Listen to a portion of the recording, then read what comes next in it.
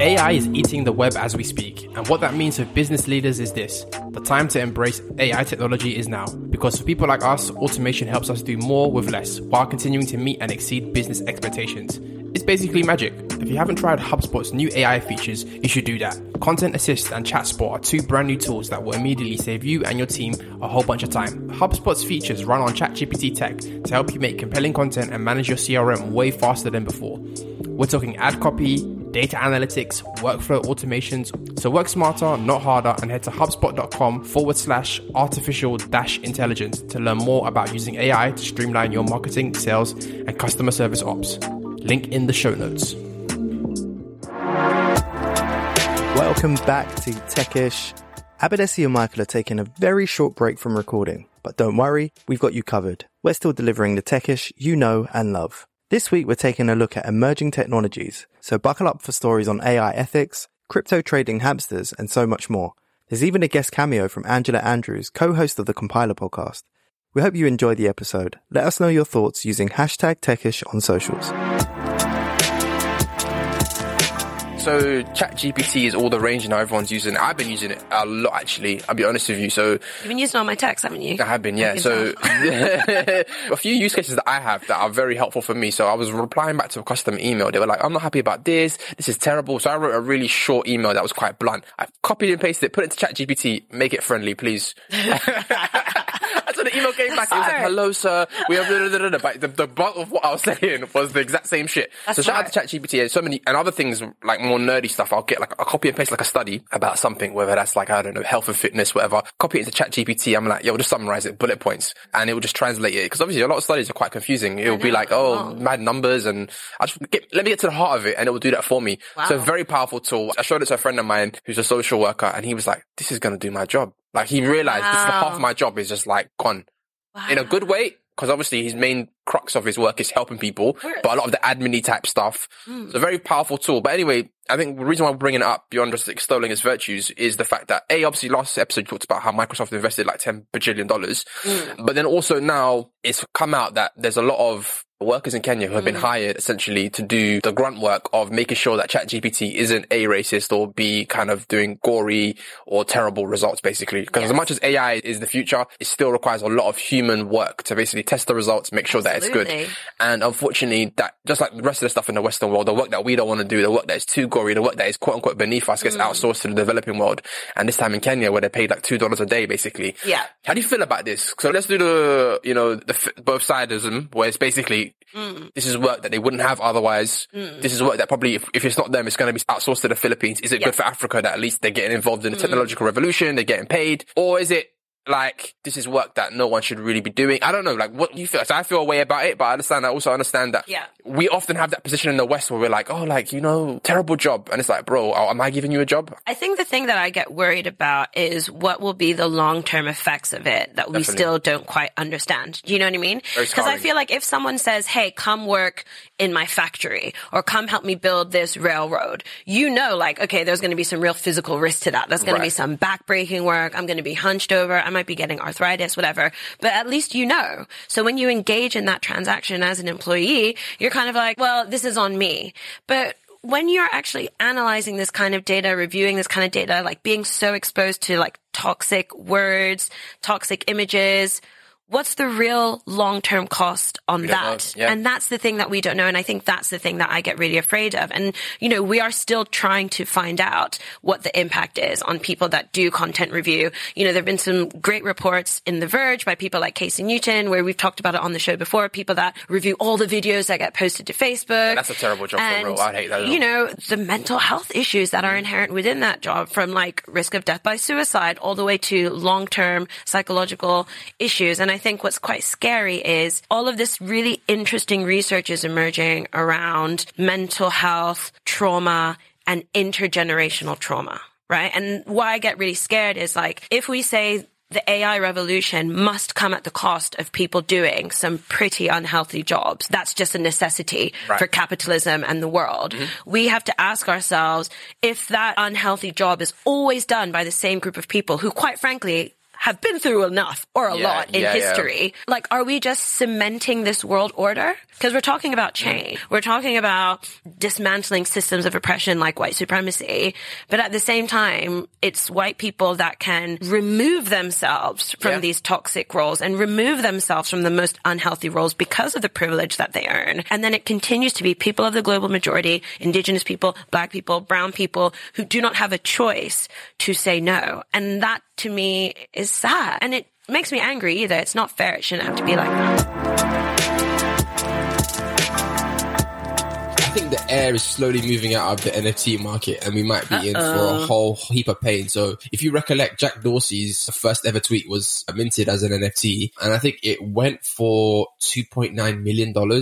An Iranian-born crypto entrepreneur purchased that for 2.9 back in March 2021. Last Thursday, he announced he wanted to sell it, and basically the opening bid was $280, and I don't think it went higher than like $15,000. So you're looking at, I swear to you, so you're looking at a dip from $3 million to $15,000. Ouch. You better hold on to that, boy. Are people starting to wake up and realize that, like, maybe this shit don't mean nothing and it is just a bunch of JPEGs? Like, what? Like, we got done, mate. Because I think he was trying to sell it for 48 million. I don't know what he was thinking. Do you know what happened? Lockdown ended. And the true value, the true value of that stuff. No, do you know what? Let me not be churlish.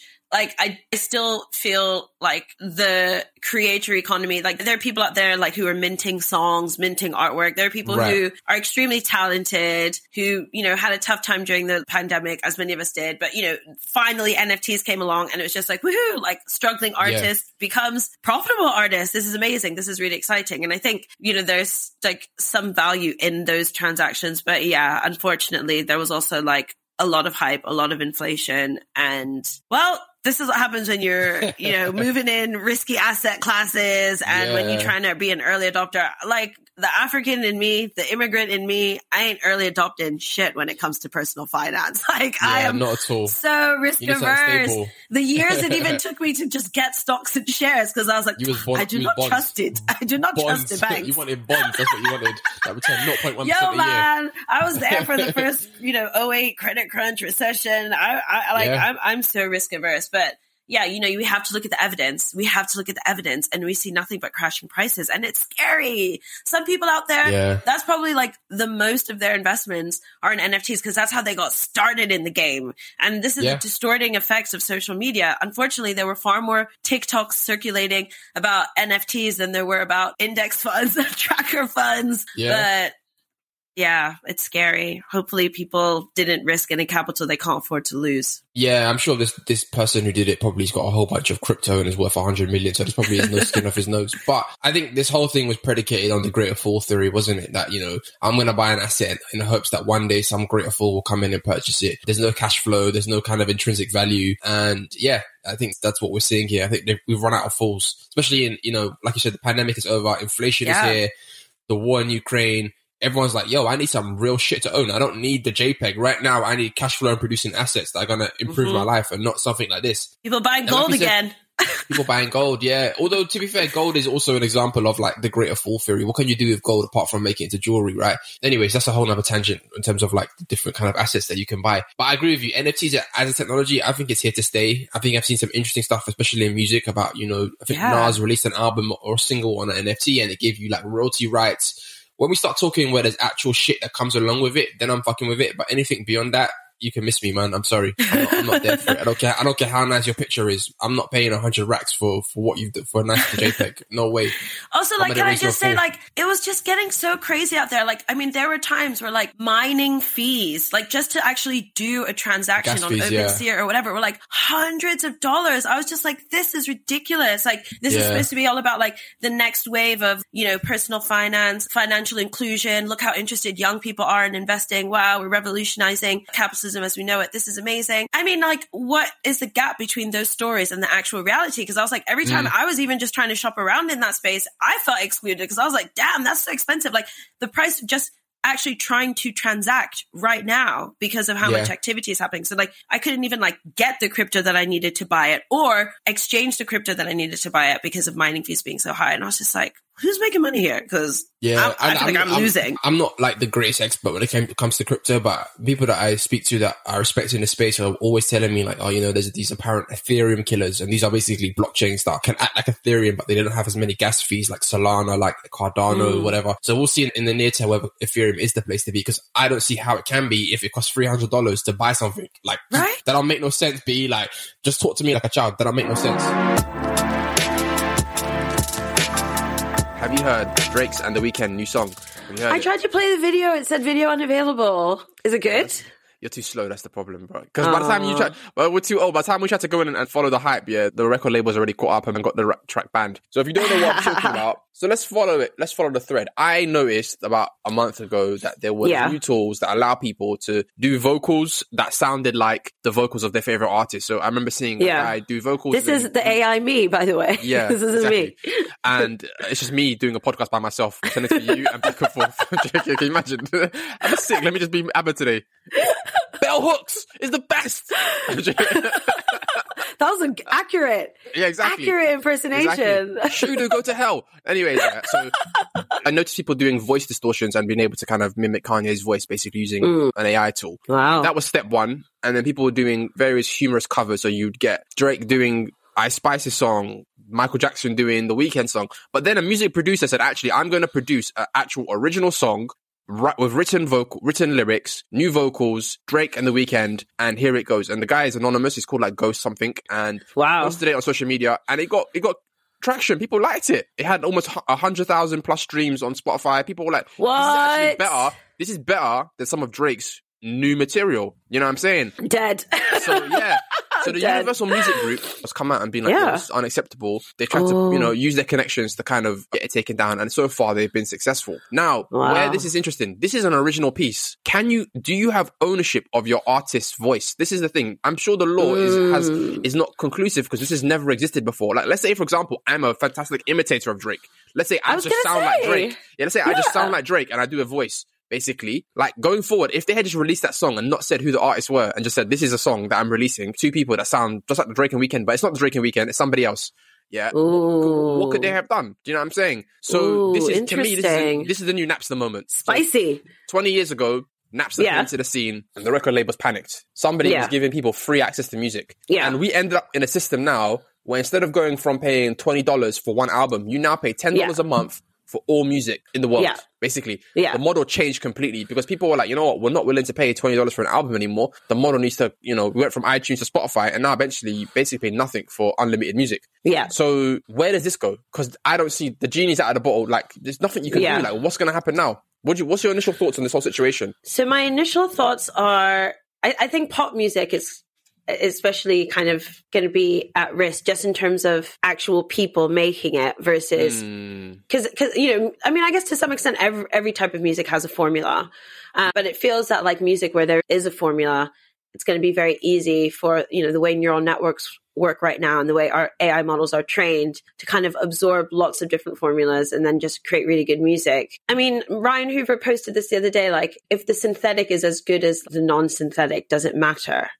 And I've been thinking about that just in terms of art, because, we've got DALL-E and like all these things. And it's like, does the source impact your enjoyment of it?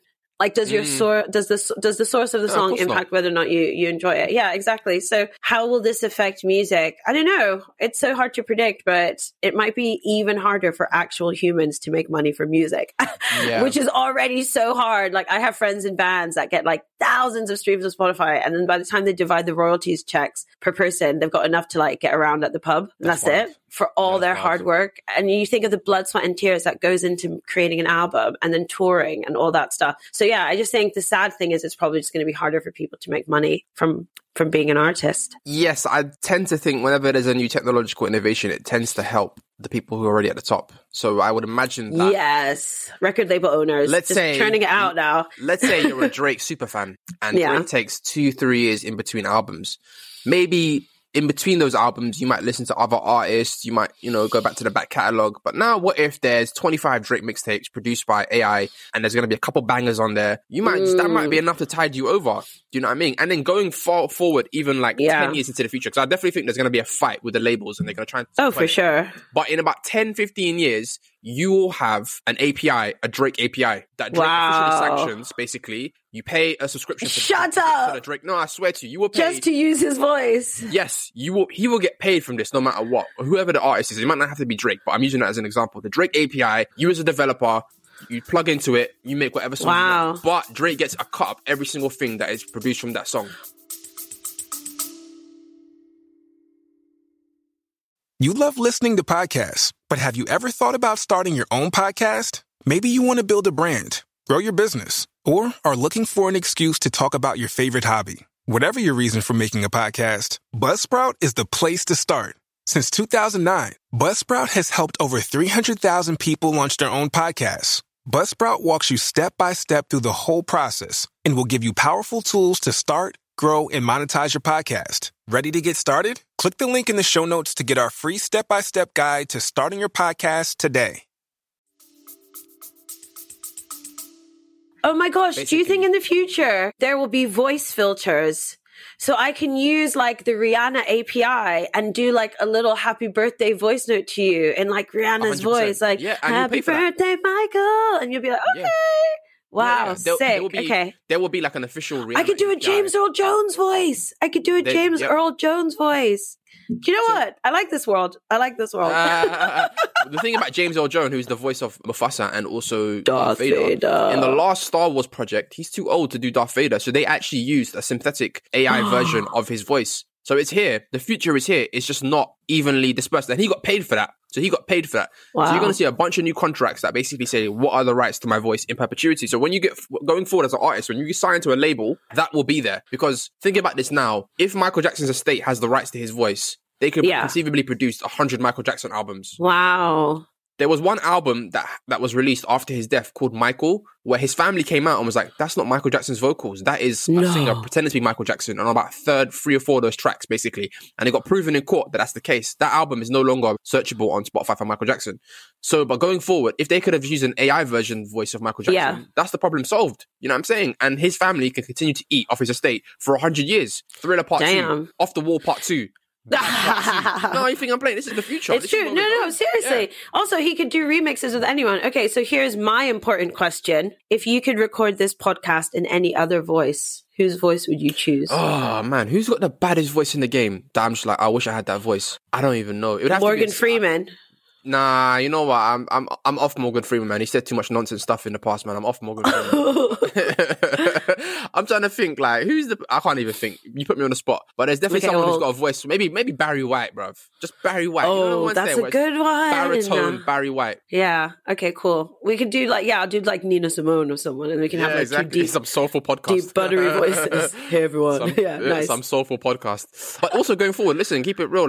Someone could create a facsimile podcast of me and you saying things that we didn't say and get us in trouble. Someone could be like, don't give them ideas. Yeah, exactly. I know. You know what I mean? But I think we spoke about this. Did we speak about scam calls?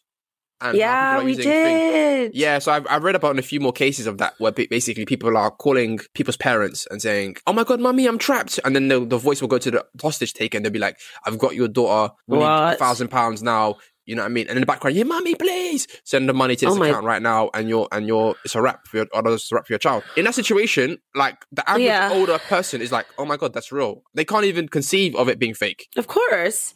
But this is why I don't understand banks choosing for voice activated security. One of my banks, HSBC actually, was like, oh, do you want to change your telephone security code to be voice activated? I was like, in this AI world, no. Yeah, it's ridiculous. Hey everyone, you know what time it is. Time for us to pick up another podcast on the HubSpot Podcast Network, the audio destination for business professionals. We got another show under 30 minutes. You know how much I love those. And it's I Digress, which helps to eliminate complexity, complications, and confusions in your business with framework strategies to achieve scalable and sustainable success. Hosted by Troy Sandage. This podcast will give you the blueprint to grow and scale your business much faster. The I Digress podcast lets you learn marketing frameworks, sales tactics, business insights, mindset shifts, shifts, and proven methodologies hosted by Troy Sandage, aka the Strategy Hacker, who's used these skill sets to launch over 35 plus brands and generate over $175 million in revenue for clients worldwide. Go check it out. I Digress is also a Webby nominated podcast. Go support that brother. He's doing his thing. I Digress.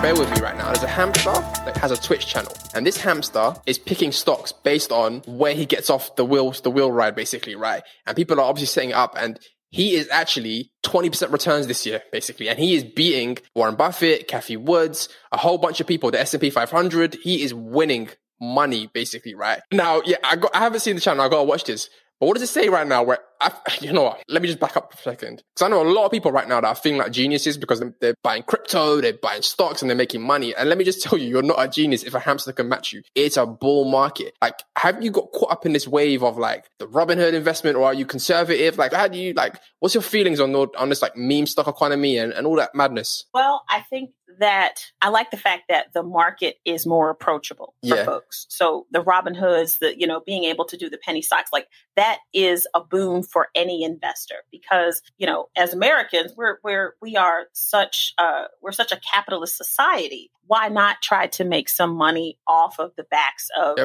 these corporations that, are literally, are their consumers, right? So it's almost like this two-way street. So I think it's great that more and more people are getting into investments. I wish people would do it sooner because, there's this long game that we need to be worried about, right?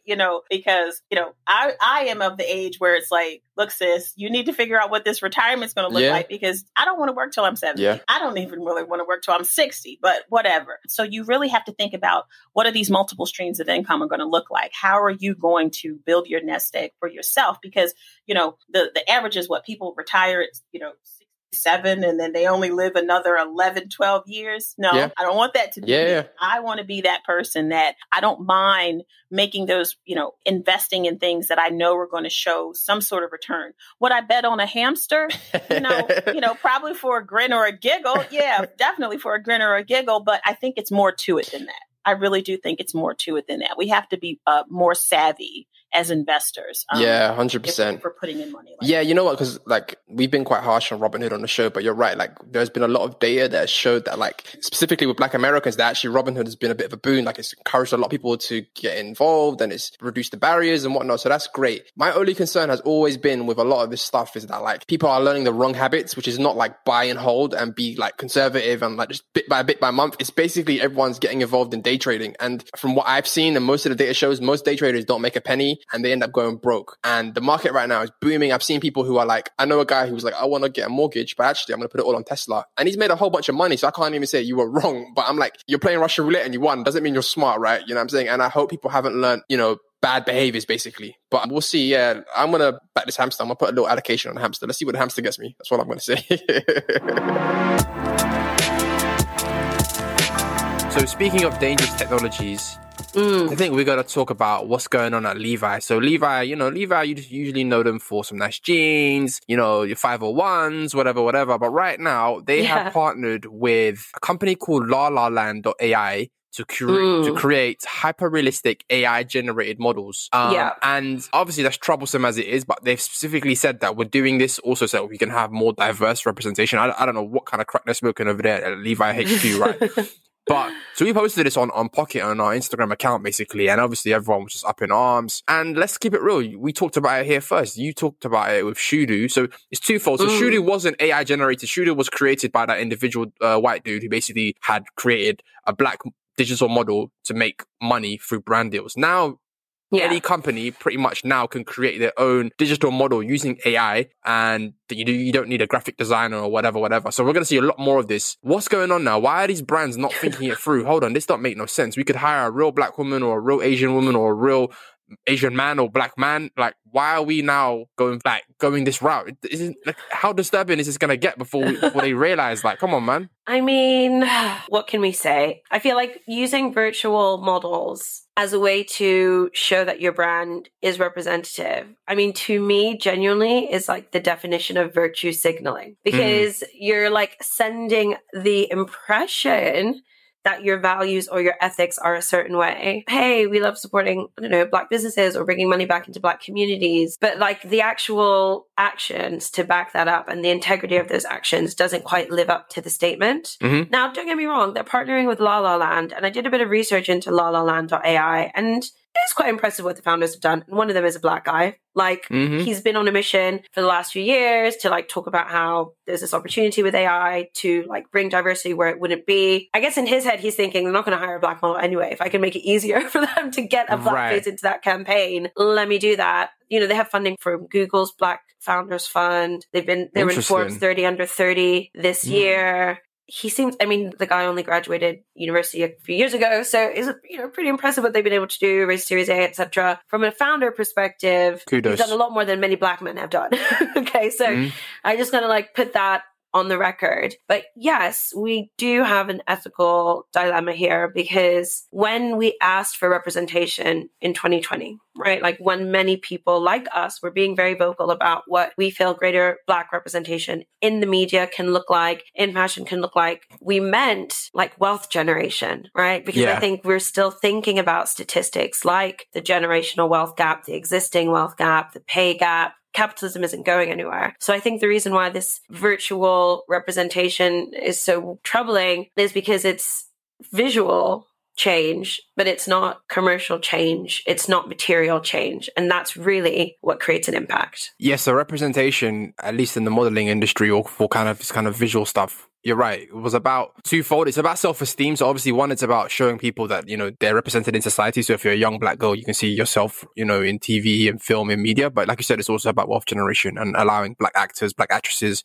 Black models to get paid. And they've missed that part. Yeah, it's a sad, sad world. And actually my prediction was a few episodes back that there will no longer be real life models being used for digital photography. So I said on the runway, there probably still will be models. And actually maybe once we go into the metaverse, there won't be. But my prediction was 10, 15 years. And I can't lie, when I saw this story, I was thinking, I might have predicted it way too far into the future. This might be a 5-6 year thing. So if you're getting your bag on IG right now as a virtual influencer, as an influencer, just be careful in it. Store away your shekels, store away your rubles, store away your rupees. Put the money in your bank account and save, because it might be dark times in the future. That's all I'm saying. It's a prediction. Catch me in 5 years. Let's see. I mean, I think where the Shudu case study is interesting is that Shudu started an Instagram without being explicitly virtual, right? And actually built a significant following. It'll be interesting to see if the creators of virtual models are able to do that for their models, build a brand around their models. Because it's not just the face that people are buying, right? It's the audience too.